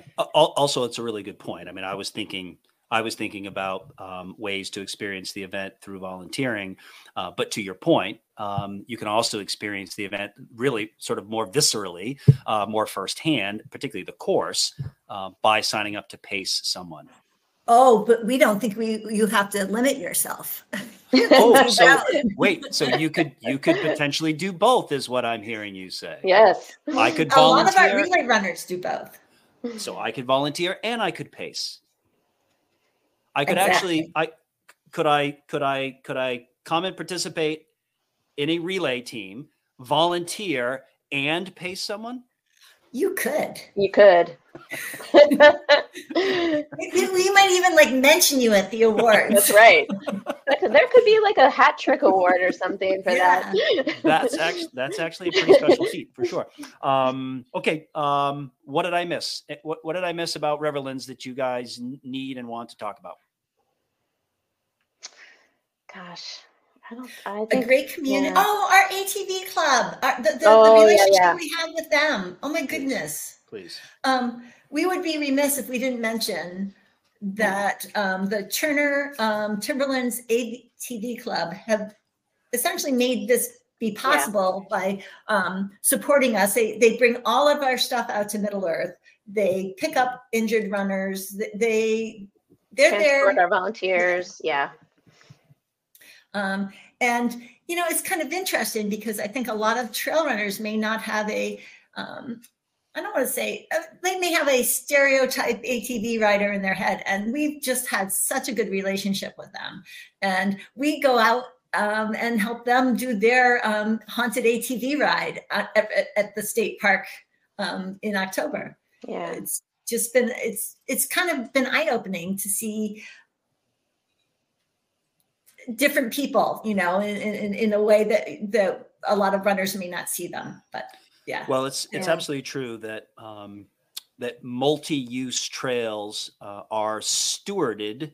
I don't know if that's a word, but I just made it a word. The stewards of multi-use trails in the summertime, oftentimes are ATV clubs. In the wintertime are snowmobile clubs. And for those of us that prefer non-motorized recreation, trail running, hiking, skiing, mountain biking, it's easy to take for granted that there are clubs that are very active in not only maintaining the trails multi-use trails that we enjoy, but also working to preserve those multi-use trails and to create more recreational opportunities. So, Val, that is an excellent point as trail runners. And I'll also note as fat bikers and snowshoers, we really should look to support our local ATV groups and our local snowmobile clubs.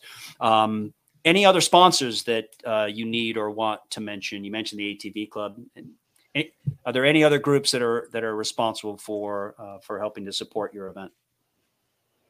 We have very few. There is a local spring water that provides a lot of bottled water for us. So that, I mean, we're out in the middle of nowhere, so to get water is difficult. And they're listed on our website. They're in Green, Maine. So when I was talking about our Adirondack chairs and the fastest leg, Bob Poirier, our trail monster, makes all those, but he also sells them. So I mean, like, that's his donation to that's how he volunteers, is by supplying them. But he does it for all our races. Not only Riverlands has the logo burned into the back of it, but he's an amazing runner. He's been at the relay every single year. He runs it too. Ann Nanovic. Oh, Ann Nanovic.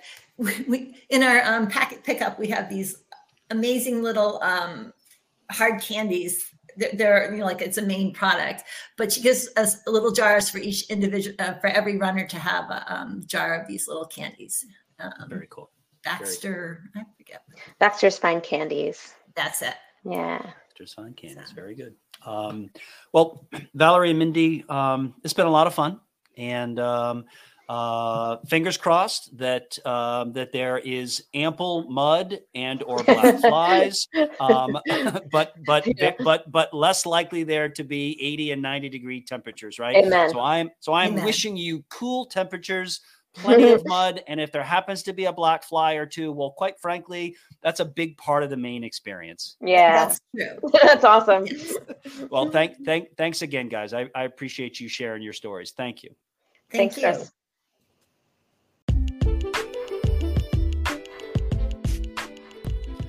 Boy, I think Mindy nailed it when she described perhaps one of the most challenging elements of Riverlands 100, and frankly, any loop or lap course. Having to leave the warmth and comfort of the start-finish area to head back out on the course at night. I really think that's where having a crew can be invaluable. Someone to tap you on the shoulder and whisper in your ear, "Time's up. You need to go." Once again, you've been listening to the Eat Half, Walk Double podcast. If you enjoyed what you heard, please circle back to the homepage and click the follow or subscribe button to stay up to date with all the new content. And of course, if you really enjoyed the show, please consider sharing it with your friends. I'll be posting some supporting media on my Twitter account at Coach Chris J. Dunn and the show's Facebook page at Eat Half, Walk Double, so make sure to check that out. And lastly, remember, the secret to living well and longer is to eat half, walk double, laugh triple, and love without measure. Until next time.